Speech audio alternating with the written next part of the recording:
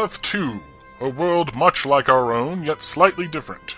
There, young and old have joined forces to battle evil, the newest heroes joining the champions of the Golden Age, presenting Tales of the Justice Society of America.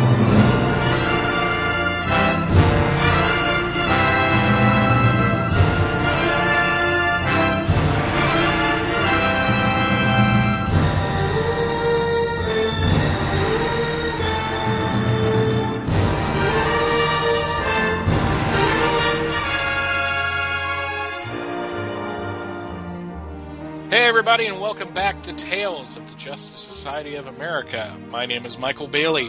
And I am Scott Gardner.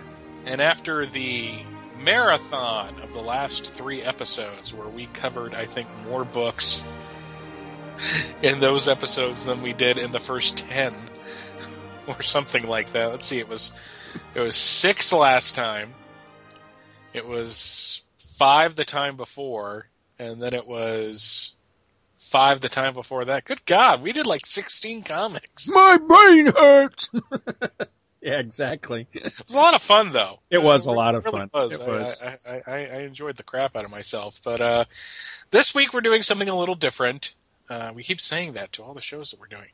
But we've been ignoring the email, not on purpose, but it's just kind of how things have worked out because of how kind of intensive the episodes have been with us having to go through as much as we go through, since we're, our lazy asses were used to doing an issue at a time.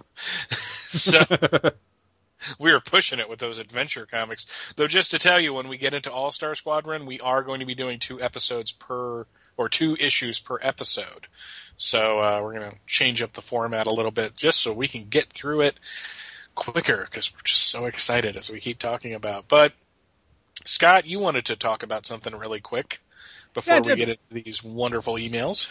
We had, and it'll probably come up here possibly tonight, but somewhere in the course of the emails or some correspondence we had, somewhere along the lines, one of our awesome listeners had an incredible idea that I cannot believe that we didn't think of before, which was basically like, hey guys, why the hell don't you start telling us what you're going to be covering next episode so we can actually read up and, read along with you or whatever. And I was like, wow, that's a great idea. Why didn't we think of that? So we've started to do that both, at the end of episodes and on the Libsyn page where we actually put the episodes up, just in the show notes or whatever. But as we've been looking ahead at things, I've been trying to kind of plot things out. Where are we going? Because we're in this interim period between, the end of the Adventure Comics run and when we'll start into All-Star Squadron. And we've got a number of weeks to go yet where we're going to be covering a lot of different material. Now, last time around we talked about, and we threw it open to you, the listener, about the Wonder Woman of Earth 2 material set during World War II that took place in both Wonder Woman and World's Finest. As we record this episode, that episode has not aired yet, so we haven't gotten any any feedback on that or what, but I'm curious what people are going to think. The other one that's kind of up in the air, exactly how we're going to cover it, comes along in just a couple of episodes. Just to kind of let you peek behind the curtain a little bit, here's what's going on. Next episode, we will be doing Showcase Comics 97, 98, and 99. This is the Origin of Power Girl story, and we're really looking forward to that. That should be a lot of fun. Mm-hmm. The very next episode are Huntress stories that took place in Batman Family that are... I've been meaning to look this up, and I still hadn't made it to it. I actually have the issues. She's on the cover to number 17, but you had mentioned to me before, I can't remember if it was on air or off air, that whatever you looked at said that the adventures took place in 18, 19, and 20, but I know she's on the cover of 17, so it's possibly 17, 18, 19, and 20, but one way or the other, I'll find out by the time the show, by the end of next episode, so that I can let people know exactly. Beyond that, though, we were going to also do an episode devoted to the Huntress's adventures in Wonder Woman's title, starting with Wonder Woman number 271. Huntress had a backup in that book.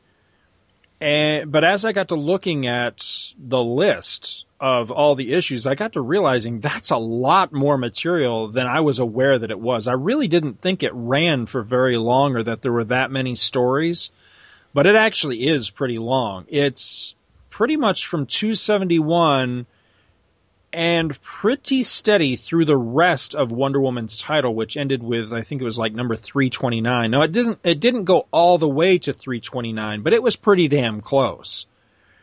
So I'm curious how we want to cover that material. Unlike the Wonder Woman in World War II on Earth 2 stuff, which I could kind of take or leave at this point, depending on which way the audience goes on that, the Huntress stuff I really do want to cover. I want to cover all of it. So it basically comes down to how are we going to cover it?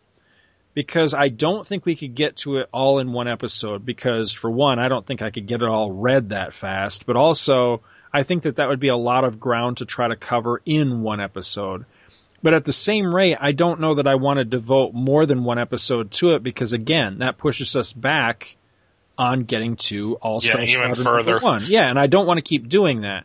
So an idea that I had was, since these are just backup stories, why not tackle, say, 1 or 2 issues or maybe one storyline per episode, starting at some certain point, and just try to cover them that way? What do you think about that idea? You mean like talk about something else and then cover that as a backup? Yeah. I think that could work. What do you think that's a viable idea? I don't know if it's a viable idea when we get into All-Star Squadron, because that's going to be kind of jarring to go from the 40s to the present like that. I don't know. You think it is? Because we're going to be doing that when we do All-Star and Infinity Inc. at the same time. That's true. It's going to add a little more time to the episode, but they're short, like little 8-pagers. So, well, I mean, I've been thinking too that for the most part, if we can stay on track with our time and stick with the basic format we have, which is doing a little bit of listener feedback either at the very beginning or the very end of the show, cover the issue proper, and give all our notes on it as far do the summary, do our notes. Cover what interesting ad or whatever material is in there. I think that if we stay on point as much as possible, I think there's plenty of wiggle room in there for, an entire other issue. Okay. So, I mean, talking about just a backup feature, whether we cover it an issue at a time or a story arc at a time, I don't know. I think that there's wiggle room in there. And, I don't know. I'm going to once again encourage listener feedback. I want to know what the listeners think. So far, I haven't ever heard a single person complain about our running time. And I know that we've had some marathon episodes at this point. So, but, the folks seem to love us. Now, I'm not trying to be big-headed about this. I mean, if the running time does bother anybody out there, please let us know. I want to know what people think. Are we too long? Or could you go for another half hour? What do you guys think? I really want to know because I want to know, for one, I want to know what the format of the show should be as far as running time, just what the opinion is. But also, I want to try to figure out where we're going to squeeze in this Huntress material because, like I say, I really do want to cover that. So that's all I really had on that. Alrighty then. So we're going to be reading some emails today. Yeah. And that, to me, is exciting. Mm-hmm. Really, really exciting. So do you want to start us off with the first one? Sure, I can do that. This one is entitled Episode 19. That'll let you know how far behind we are on some of these. Our apologies on that, but we really needed to get through that Justice League material. Anyway, this one is from Trent Thornton, and he says, "Hello, Scott H. Gardner and Michael." He says, "Another good episode. I'm sad to see All-Star Comics is soon to end. I'd really come to fall in love with this series, especially with help from your commentary." Oh, that was very nice of you to say. He says, "That having been said, though, Scott and I are just going to have to agree to disagree about the quality of Staten's art. I thought it was awkward and generally unpleasant in number 72, while in number 73 it seemed a lot more, for lack of better terms, comfortable and expressive. Staten would only improve from here, and in a big way, but I can now actually see the bridge between the type of work he had done up to this point and the quality level that would define his future work. In terms of nitpicking, I'm guessing that Green Lantern only ever bothered to conjure up a magical TV set to check on the Huntress because certain unnamed dolts on the team couldn't be bothered to watch the security cameras. The way that it is now, the Huntress basically owes the Star-Spangled Kid her life because in a few previous issues he, quote, pulled a homer. In other news, you guys have said that Curt Swan didn't do all that many Superman covers in the 70s, but one cover that at least looks like his work is Superman number 248. Aside from being a pretty good story, one that was reprinted in DC's Superman in the 70s trade, that was an unspeakably awesome cover, and it certainly looks like Swan to me. All in all, great issue, great episode. Hope you're both well, and that's from Trent Thornton. Now, Superman 278, which cover is this? Okay, the cover of Superman number 248, for those that don't have access to it, can't see it, wherever you're listening to, it's this really awesome cover where we're looking through a busted window at pretty much the world has just been destroyed. There's, buildings are all shattered and shit's all over the ground and buildings are on fire and everything. And there's this really cool Superman statue in the foreground that's all busted and cracked. And Lex Luthor's standing there in his evil scientist lab coat and he's saying, "Blast you, Superman. You deserved to die. It's your fault I killed everyone on Earth." Classic cover. Now, I don't know I have that issue. Oh, okay. Now, I don't know about Curt Swan, but I definitely see some Murphy Anderson in here. I see Murphy Anderson in Superman's face and kind of in the pose that Lex has got. So, could very well be some Curt Swan in there as well. I mean, there's a reason why people have come up with that name Swanderson, because these guys work together so frequently. But I see more Anderson than I do Swan in there. But again, totally possible. I don't have credits up in front of me for what actually is or who actually is involved in that cover. But yeah, good call anyway, dude. That's an awesome cover. I have that issue. I said that before. I'm just still surprised that I have it. I have a beat to shit copy of it, but I have it, Yay! Alrighty, we got our next one from Paul Spataro to us. It says, "Hey guys, sorry that it has taken so long, but I wanted to take a moment to let you know that I'm loving the podcast." Well, thank you, Paul. Was always a Marvel guy, but for some reason, the Justice Society struck a chord and served as my gateway drug into DC books. I never understood back in the 70s why it wasn't more popular than it was. I loved the crossovers and the fact that since it wasn't part of the core continuity, they could do whatever they wanted with the characters. I mean, Earth 2 is where we first saw an adult Robin and a Superman that married Lois Lane. They were also able to kill a key character like the Batman. We can say it because we're up to that point. He goes, "Well, I guess you're not quite up to that yet. I also love the ads and remember most of them from when they were new. Your show is really striking a good balance between the substance of the stories and the peripheral materials in the books. Anyways, I'm really enjoying the show as well as the 30 or 40 other shows that get produced between you two. Keep up the good work, Paul Spataro." Thank you, Paul. Thank you very much, Paul. That was awesome. It's awesome. It's not that many yet, but it's getting there, I'll grant you. Yes. Yes, it is. Oh, my God. But it's awesome just the same. Can't complain at all. All right. Up. We got one from Stan Johnston. He says, "Holy podcast, Batman." Says, "Guys, great find scoring those Green Lantern issues, Scott. I finally found something at a flea market myself just this past weekend. My wife and I were in Iowa for a friend's wedding, and I had a few hours to kill on Sunday. So I went scouting and found a small flea market. One of the booths had some early 90s Flash comics, as well as some cross-gen stuff.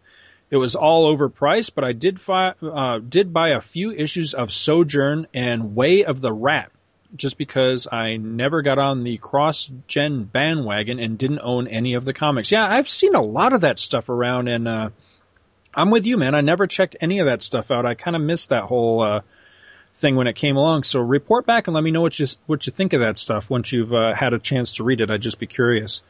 It says, Michael, regarding your question about letter hackery, I doubt that letter you saw in the old comic was from me. I didn't write a lot of letters to comics, and I don't recall that any of them were ever printed. However, old and forgetful as I am, I could be wrong. So if the address was in Texas, it could have been me.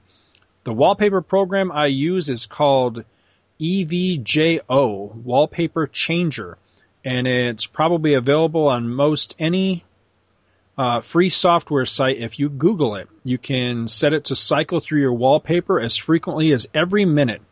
But I have it changed to every 24 hours. Yeah, I think that stems out of a question I had asked him about that, or somebody had asked about that. I had a wallpaper changer program at one time too, and for the life of me, I can't remember what the hell the name of that thing is. I don't really use it much anymore. I just kind of change it when I get sick of it on my own. He continues here, okay, here's a disclaimer that I obviously should have made a long time ago. Any and all references or allusions to masturbatory activities are made purely in what is meant to be a humorous manner. Now, where did I put that old sock? Oh, that's gross. Oh, didn't need to know that. That is gross. It's funny. Don't get me wrong. It is funny.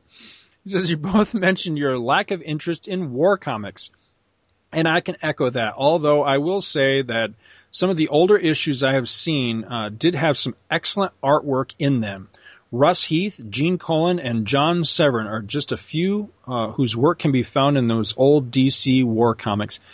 I don't know if I talked about this or not, but a few issues back, Back Issue Magazine had a whole issue dedicated to war comics.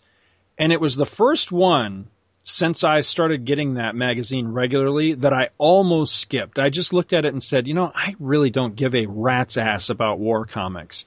But I loved that magazine so much. And I went ahead and I shelled out the money and I bought the issue and I read it cover to cover. I read everything that was in there and I enjoyed the hell out of it. And again, this is from somebody who really just doesn't dig on war comics at all, but I found it to be really interesting. As a matter of fact, there was an interesting article in there about the religious comics that Marvel did back in the 80s. They did the one on Mother Teresa and one on John Paul. Pope John Paul. Yeah. And it was fascinating. I mean, it actually made me want to, seek them out now. Like, the next time I'm at a convention or something, I actually, they're kind of pricey in places. Oh, are they really? That's a surprising thing. Huh. I remember seeing that John Paul one in 50-cent bins, years ago. I haven't seen it in a long time now, so you could be right. It could be up there in price, but the last time I'd actually seen one, I'm pretty sure it was in a 50-cent bin. But yeah, but that's the cool thing about Back Issue Magazine is they can take the shittiest old comic and make it sound like it was the most awesome thing that ever was, Yeah, make you really, really want to read it. And it's just unfortunately, that's the bane of my existence is because even going back when I was reading things like All in Color for a Dime and all that, you read these people talking about books from the 40s. It's like, wow, they sound so epic. And then you actually get around to reading them and you realize, not so much. Why the hell did they ever cancel Super Pro? Back Issue says that was the best thing that ever was. I would take the challenge to write an article about Super Pro. I swear to God, I would. Why did I suddenly get all redneck there? I'd piss on a spark plug if I thought it would help. Best line from War Games outside of Mr. McKittrick, after careful consideration, I've come to the conclusion that your new defense system sucks. I love that movie. God, I haven't seen that movie in a long time, but I need to watch it again. I like that movie. So do I. Well, Stan continues here. He says, Scott, the Hot Psycho was a big wheel clone. He says, I had one when I was 6 or 7. It was red, white, and blue with stars all over it, and it lived in my parents' garage long after I left home until one of my nephews took it over about 20 years ago. Sounds kind of like the Green Machine. I had a Green Machine. I love those things. He concludes by saying, only one more issue of All-Star to go. Can't wait to hear Michael's what the fuck moments. And that's from Stan Johnston. Thank you, Stan. I didn't realize I had what the fuck moments, but there you go. Most every episode you have a what the fuck moment, so you just haven't been paying attention. I don't remember anything I say. I can remember like everything you say, but I can't remember a damn thing that comes out of my mouth. And I edit these things, so... Okay, next one is from Trent Thornton. Now, this is a good one. Hello, Scott and Mike. This is based on episode 20. Joe Staton's art continues to radically improve. In my opinion, number 74 is his best work so far. The writing in this issue is what it is, and with a few exceptions, it is, as Scott said, kind of a clunker. For starters, if I was just chilling out in my living room watching TV and got dragged off to an alternate dimension by the Master Summoner, I'd be a little ticked off. You'd think a world-class dill hole like Hawkman would have had something to say about it. I'm still waiting for the explanation as to why Dr. Fate is posing the same way a 5-year-old getting yelled at by his mom. While I wait, I'd also love to know why neither Dr. Fate nor Hawkman ever thought to say, hey, Sumner, star alignments can be measured and predicted pretty far in advance. Why are you only now telling us about this? Without a decent answer, Hawkman could buzz Superman to throw the Master Summoner into the sun. Summon this! As far as Power Girl and the Huntress are concerned, wow. The last 3 panels on page 3 are pretty interesting, absent context, and perhaps even with context. Overall, not very good issue, especially as a final one, but a great episode. Thank you, Trent, for writing it. That was great. You know, the biggest compliment I think so far I've been paid on anything in this podcasting gig is I've noticed a couple of things starting to catch on in like the rest of Geek World. One of the big ones is the thing that we do on Two True Freaks all the time, the little musical cue going dun dun dun when something dramatic happens. I've heard a lot of other shows starting to do that now. But also, this whole thing of Superman throwing shit into the sun really seems to be catching on with people, because I'm hearing more and more people referencing that too. So that's awesome. I love it. Yeah, I have to admit that I've been very guilty of doing the dun dun dun every once in a while on From Crisis to Crisis too. So hey, keep it up, my friend. I love it. All right, so we've got Jose Rivera. He says the end of an era. Hey guys, well, you finally hit the end of All-Star Comics. The issue truly went out in a blaze of meh. I love it. Says I gotta agree with you that they really left on such an anticlimactic note. Even knowing that DC would still use these characters, isn't it a shame to see a comic like All-Star's final issue be so ho-hum? Yes, it truly was. The one thing I will say about this issue is that it had a fantastic cover, albeit lying about the page count. Back in 1999, when I was really getting into the JSA, I started looking online at old JSA comics. Now, these were the days before Google when you had the option to just look at images. These were the days you had to type in Justice Society of America, pray there was a website, and pray that site had images of covers. This cover stands out to me because it's usually the one image I was shown frequently when people asked about the JSA. It's colorful, it's dynamic, and yes, it has a giant hand for some reason.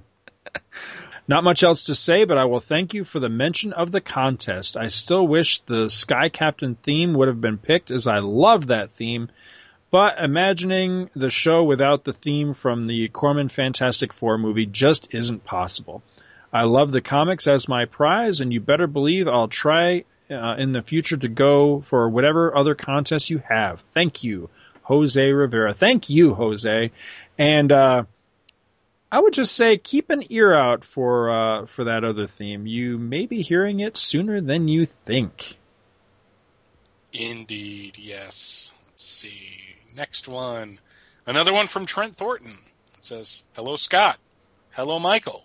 Greetings from... No, I'm just kidding. Another week, another good episode. You guys must have read my mind because I had been hoping you'd cover Adventure Comics 461 and 462. Now this is how you do a Death of Batman storyline. Agreed. Staten's art continues to improve, although he clearly has a ways to go. The final panel, on page 13 shows Jensen almost doing the splits. I'm guessing he would have needed an ice pack if he ever made it home. That said, one gripe I have about this arc is, as you noted, the unnatural break in the story in 461. It just felt weird. Another quibble is the sudden flashback to Jensen's history.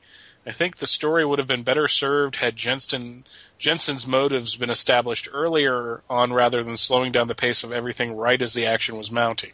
But overall, this story is a solid example of everything that makes Earth 2 awesome. Speaking of Earth 2, I, for one, wouldn't mind you guys made non-JSA Earth 2 stories like the Superman Takes a Wife thing an ongoing fixture of the show, although I'd certainly understand if you chose not to do it. Hope you're both well, and I look forward to more episodes. T. I guess that kind of owes into what we were just talking about with the Huntress thing and all that. That may be how we end up solving both of those little dilemmas with Huntress and possibly even with the Wonder Woman material down the road. So keep listening. We'll keep banding that idea about and see what we can resolve there. Next one is from John Wilson. He writes in about Adventure Comics number 465. He says, most likely by the time you read this on the air, if you do, you will have covered Adventure Comics number 465, which was released on June 18th, 1979. 4 days previous, yours truly was born into the world in Fort Worth, Texas, ushering in this current era of darkness under which mankind toils. Just thought I'd share. Wow, Josh. This is from John, rather. John, did I say Josh? You said Josh, but I said Josh. Oh, okay. And now John's going to be mad at me and not want me to be on the show. I'm sad now. It's from John M. Wilson. And he signed it as Amazing Spider-Man Classics. He is is he the host or co-host? Or I guess he's like the ringleader over there on that show, right? Yeah, that's exactly the word I was about to use, was ringleader. Yeah. So. Excellent show. If you guys are not listening to Amazing Spider-Man Classics, then God damn it, you need to be, because it's a good show. Alrighty, next up on this, that's another one from John Wilson. Says, hey, all right, there, John Wilson and Trent Thornton, you guys need to start throwing money into the quarter jar or something for every email that gets read. I'm serious. Hey there, Tales of the Justice Society of Americans. It's a long name. That's better than Trekkers. I have a request. Bet you didn't see that coming, huh? After the Adventure Comics run, as you move into new and unusual territory, could you say at the end of the episode what you will be covering the next episode? Mm-hmm. Or maybe post it on the Libsyn page if you haven't decided yet at the time of recording. That way I, and whoever else wants to be like me, can read the book over the course of the week before the next show comes out. Y'all are doing an excellent job as usual. I'd go into detail, but Jose Rivera beat me to it. And probably did a better job than I would have done because he's cool like that. Later, John M. Wilson. There is nothing cooler than one-upmanship about people writing into the show. That's fucking awesome, man. I love that. I love it. It's great. Makes me happy in the happy place. So that was the email I was talking about. That was from John Wilson. I'm sorry, John. I could not remember who proposed that idea, but excellent idea, and we have adopted I agree. it. All right. Really? Speaking of Jose Rivera, the next one is from Jose Rivera, and he's commenting about episode number 22. He says, hey guys, he says, so we've hit the aftermath of a pretty big story in Earth 2 history. One would assume this would be the perfect chance for the team to take a break and take a moment for some really good character study for our favorite team. But this being the Bronze Age and not the current age of comics, can't tell if that's good or bad, he says. They had the JSA right back in the thick of things hunting down Batman's killer. Now, technically, his killer, much like Batman himself, was fried like an onion ring at a carnival last issue. But I like the fact that they were looking for the power behind the power Jensen had. When I first read this years ago, I thought was it Vox? Is that how we agreed his name was pronounced? I think so. Okay. Frederick Vox was the Earth 2 equivalent of Felix Faust. I still to this day don't know where I got that from. Well, it's a logical leap, I guess, because they are very similar names and somewhat similar powers, I think. He says, I also thought he was Kestrel from Hawk and Dove, but then I realized Kestrel wasn't around at this point. I guess I don't get it. Why is that? Because he looks like Kestrel. Oh, okay, I got it. He looks like the character. He really does. I'm only vaguely familiar with that whole. It was a long time ago I read that. Oh, that was like Liefeld or somebody drew that, didn't they? Mm-hmm. Yeah, okay. Says, anyway, I can't say much about him as a villain. He employs elementals who are basically the stock villains any Hanna-Barbera hero would fight. Look at those designs and tell me I'm wrong. And in the end, thanks to Dr. Fate, both Huntress and Robin get to sidestep the problem of their now public identities that we, the public, weren't even aware of. As for the Wildcat stories, did he just allow a minor to engage in a fight against 3 adult men? I don't care how good a hook the kid had. Isn't that child endangerment? Then he takes off his mask to the kid, and we mysteriously don't see anything else of the kid afterwards. Usually when you reveal your identity to someone, they die. You guys get the feeling at the end on page 8 when Dick says, huh? That he's not responding to Wildcat's leaving, but to the fact that his bags are leaving a trail of blood behind them. A sneaker poking Great. I wondered where he was going with that. Now I get it. That is very funny. It says, Michael, you said something about Batman and his thoughts on mind control really sparked a thought and opened an old wound for me. This is more. Sorry. This is more a complaint on the way Batman's been written since Morrison's JLA. Batman's extremely sensitive about mind control, be it what happened with Armagemno. Who the hell is Armagemno? Or Agamemno, I guess it is. I can't read tonight. That's the problem. That's okay. Worse things have happened in life. He says... No, wait, nothing has been worse than yeah, this. nothing's yeah.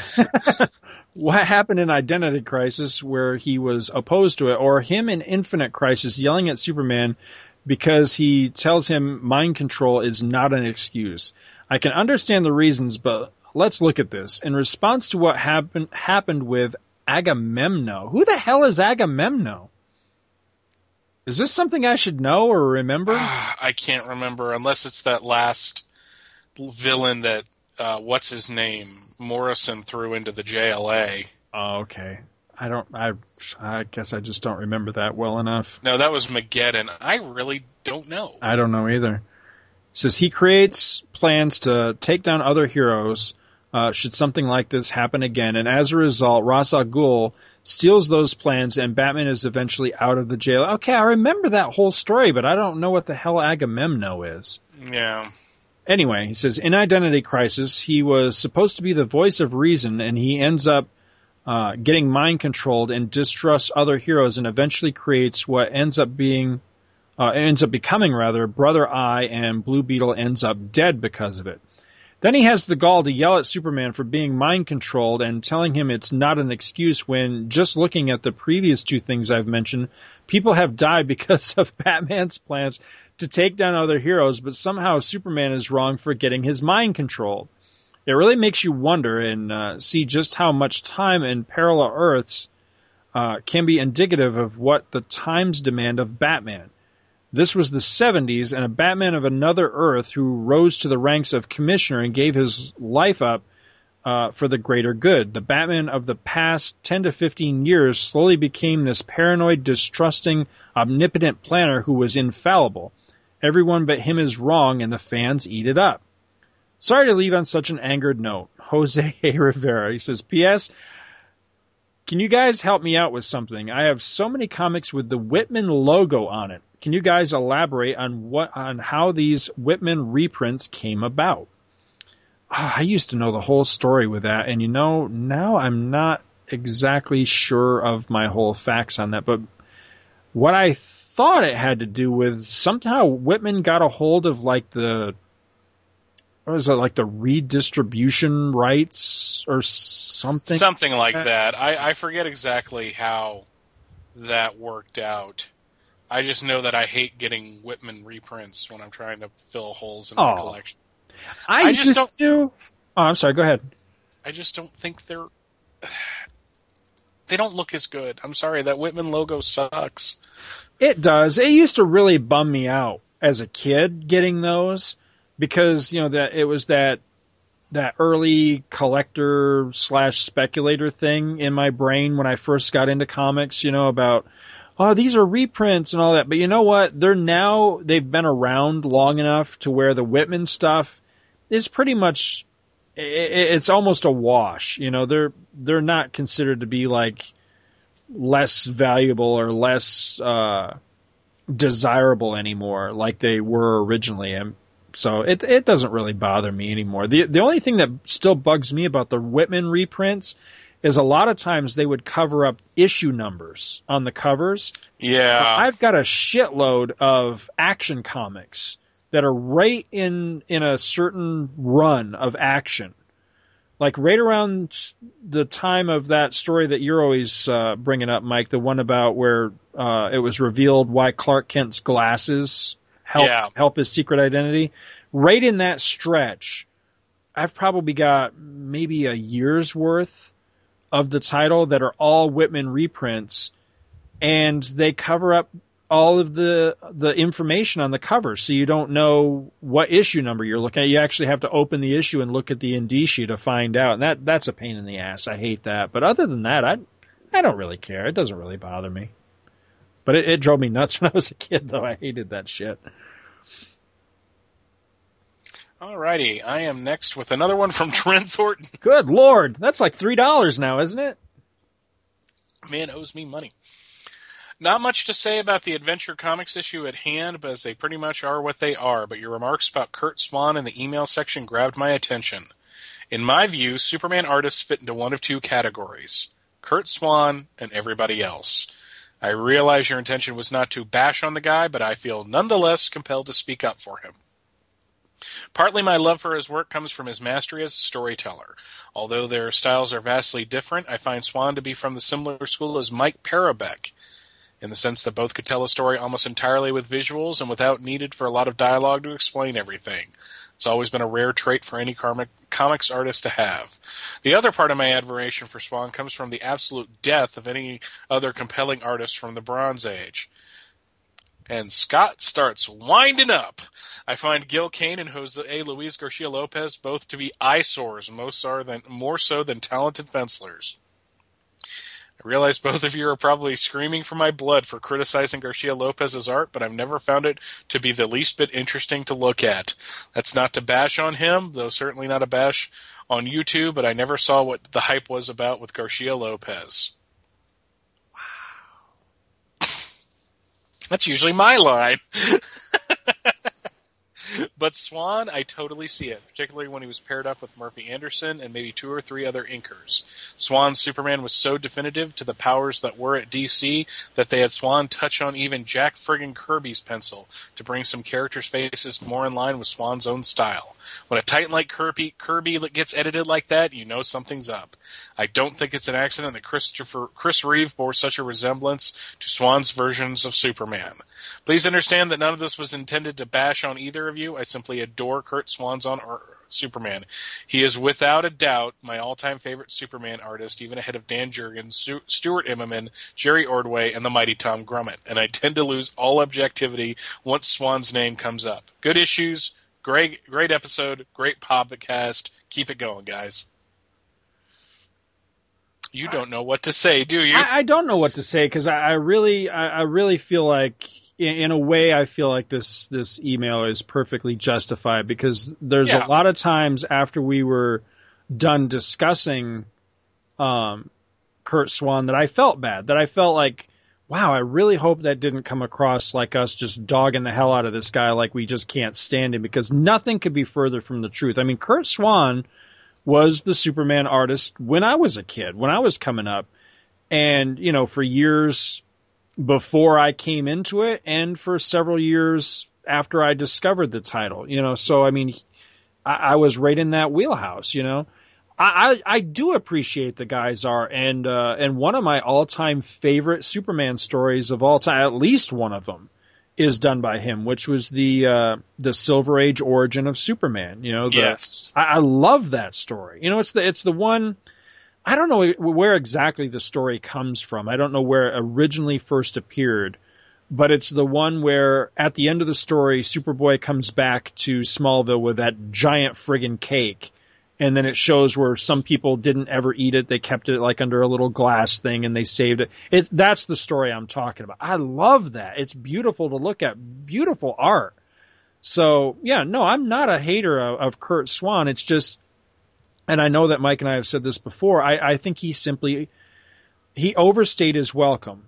And I understand how that can maybe hurt somebody's feelings, or maybe even piss somebody off to hear that. Because I'll give you a perfect example. Recently, I've still been making my way through the backlog of episodes of Mike's show, Views from the Long Box.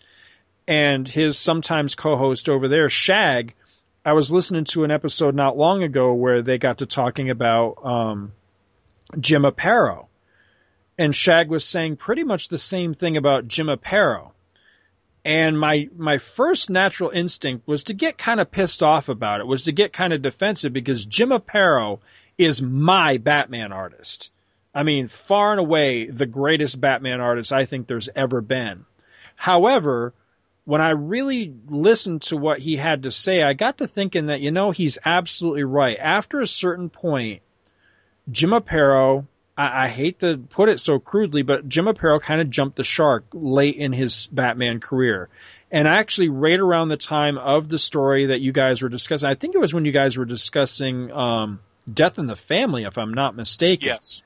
And while, you know, don't get me wrong, Death in the Family, it's not like it's horrible to look at or anything, but it's pretty far removed from the classic Jim Aparo that I had discovered as a kid, like back in the Batman, you know, the Bat Murderer story, or, you know, some of the stuff he had done in like Brave and the Bold back in the day. I mean, that stuff, it just has a certain look to it. And a lot of it, you know, I think has to do with the way it was inked and the heavy lines and things like that. But I look at some of the stuff like what you guys were looking at, the Death in the Family and Lonely Place of Dying, and that it doesn't have the same look. It looks kind of tired, you know? And I think that this happens to a lot of artists. I think it happens to way more of them than the ones that never seem to have a degeneration of their style. I think most comic book artists get to a point where they just don't really look like they used to look. You know what I mean? And I mean, and I'm not saying, you know, the ones where they make a conscious effort to like change up their style and try something different, or they've expanded to a point to where you can clearly see a progression from their earliest stuff to the latest stuff. I'm not talking about that. I'm talking about when they've been in the biz too long, or they've been doing it too long, and it just doesn't look good anymore, you know? And I think to a certain degree, I think Curt Swan got to that point. And I hope that doesn't come across as a harsh criticism. I think it's just, that's just how I see it. You know, the stuff that he was doing by the end of his career just didn't thrill me. As a matter of fact, when he came back to Superman post-Crisis, after the Byrne stuff, it would annoy the hell out of me, honestly. Because I felt like I think I've expressed that opinion once or twice. Yeah. So you know what I'm talking about. I mean, yes. And it's, you know, like I say, it's not that I hate the guy or something. It's just, it was one of those things where, dude, you had your time. You drew this book for like 40 fucking years. Go away, you know? And I realize how harsh that sounds, but it's just how I felt as a kid reading that material. And that's one of those unshakable things. That's just how I feel about it. So I don't know. Again, it probably sounds like a whole lot of Swan bashing, but it's really not. I really do respect and love the man. I miss him. I do wish, that he was still with us today. I'd like to see him still, trying to do something related to Superman. Because it doesn't feel the same anymore when they do those anniversary specials, and there's not at least something, a pin-up or, because I liked, what was it? I think it was the issue where he and Lois got engaged or something. He did like the Clark Kent sections of the book with John Byrne or something like that. You know what I'm talking about? I know Superman 50, John Byrne did a part of it where he made Mr. Mxyzptlk and the Impossible Man the same person.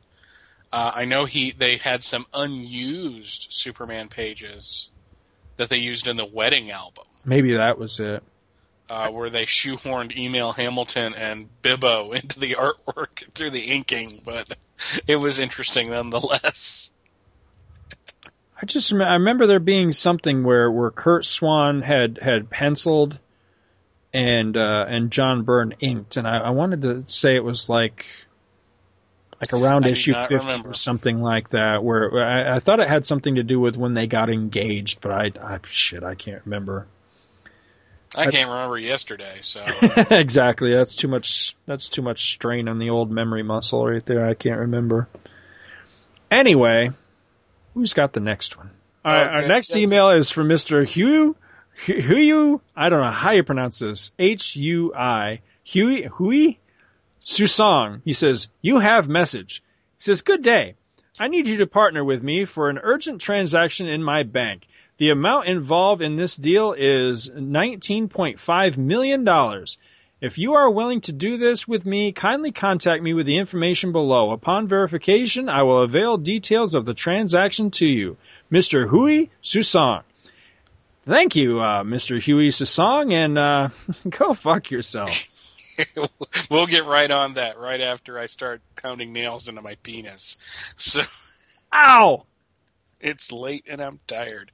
Also, concerning Curt Swan, we had this one from Charlie Niemeyer, who says, "Hey guys, first of all, I just want to apologize for my email making Scott feel like he can't voice his opinion. That was never my intention. Usually, at least one of you share my opinion on something, and I can support your viewpoint.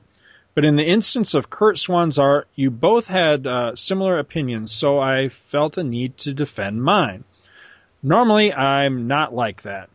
But I had just read an interview with Martin Pasco where he seemed to be upset that Curt Swan had drawn his late 70s issues of Superman. If it hadn't been for that, I probably would have just let it go. Such as our differing opinions of Dick Dillon and Joe Staton's art. Not a fan of either.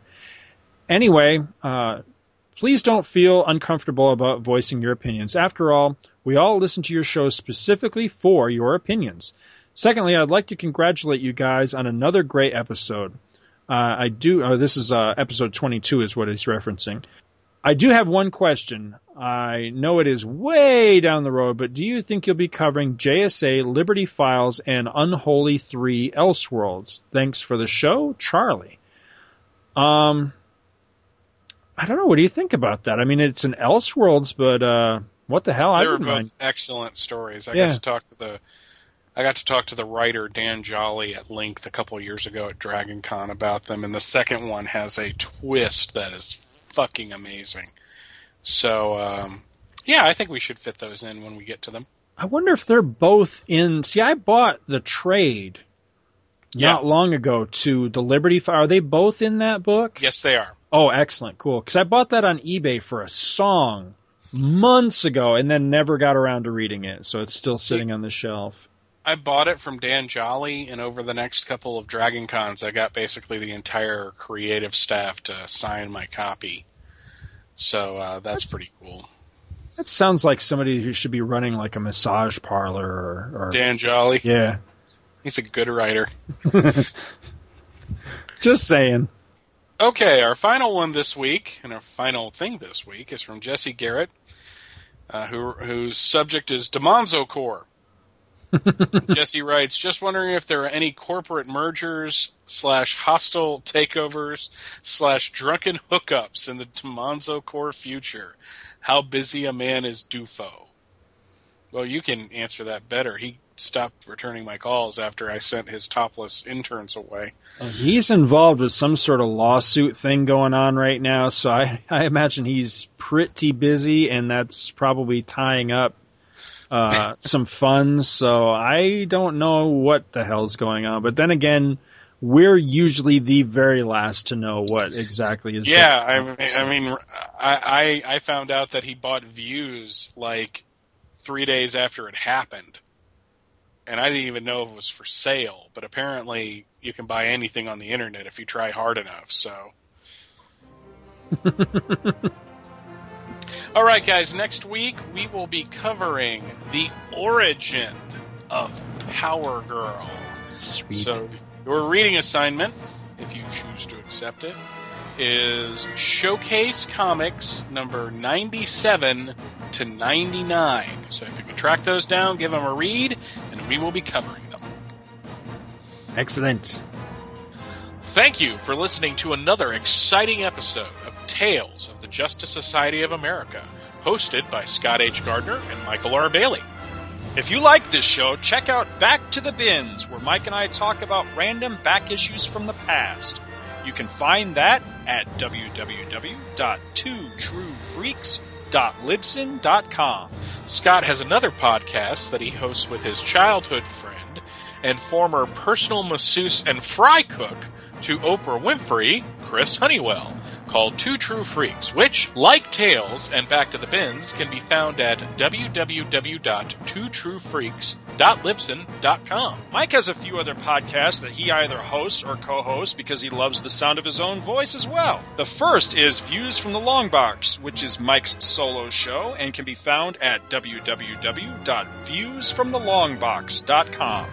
Then there's From Crisis to Crisis, a Superman podcast, which Mike hosts with Jeffrey Taylor, which can be found at both www.supermanhomepage.com and www.fortressofbaileytude.com. Scott and I have gigantic egos, and we love to hear from the listeners. You can reach the show by writing to talesofthejsa@gmail.com.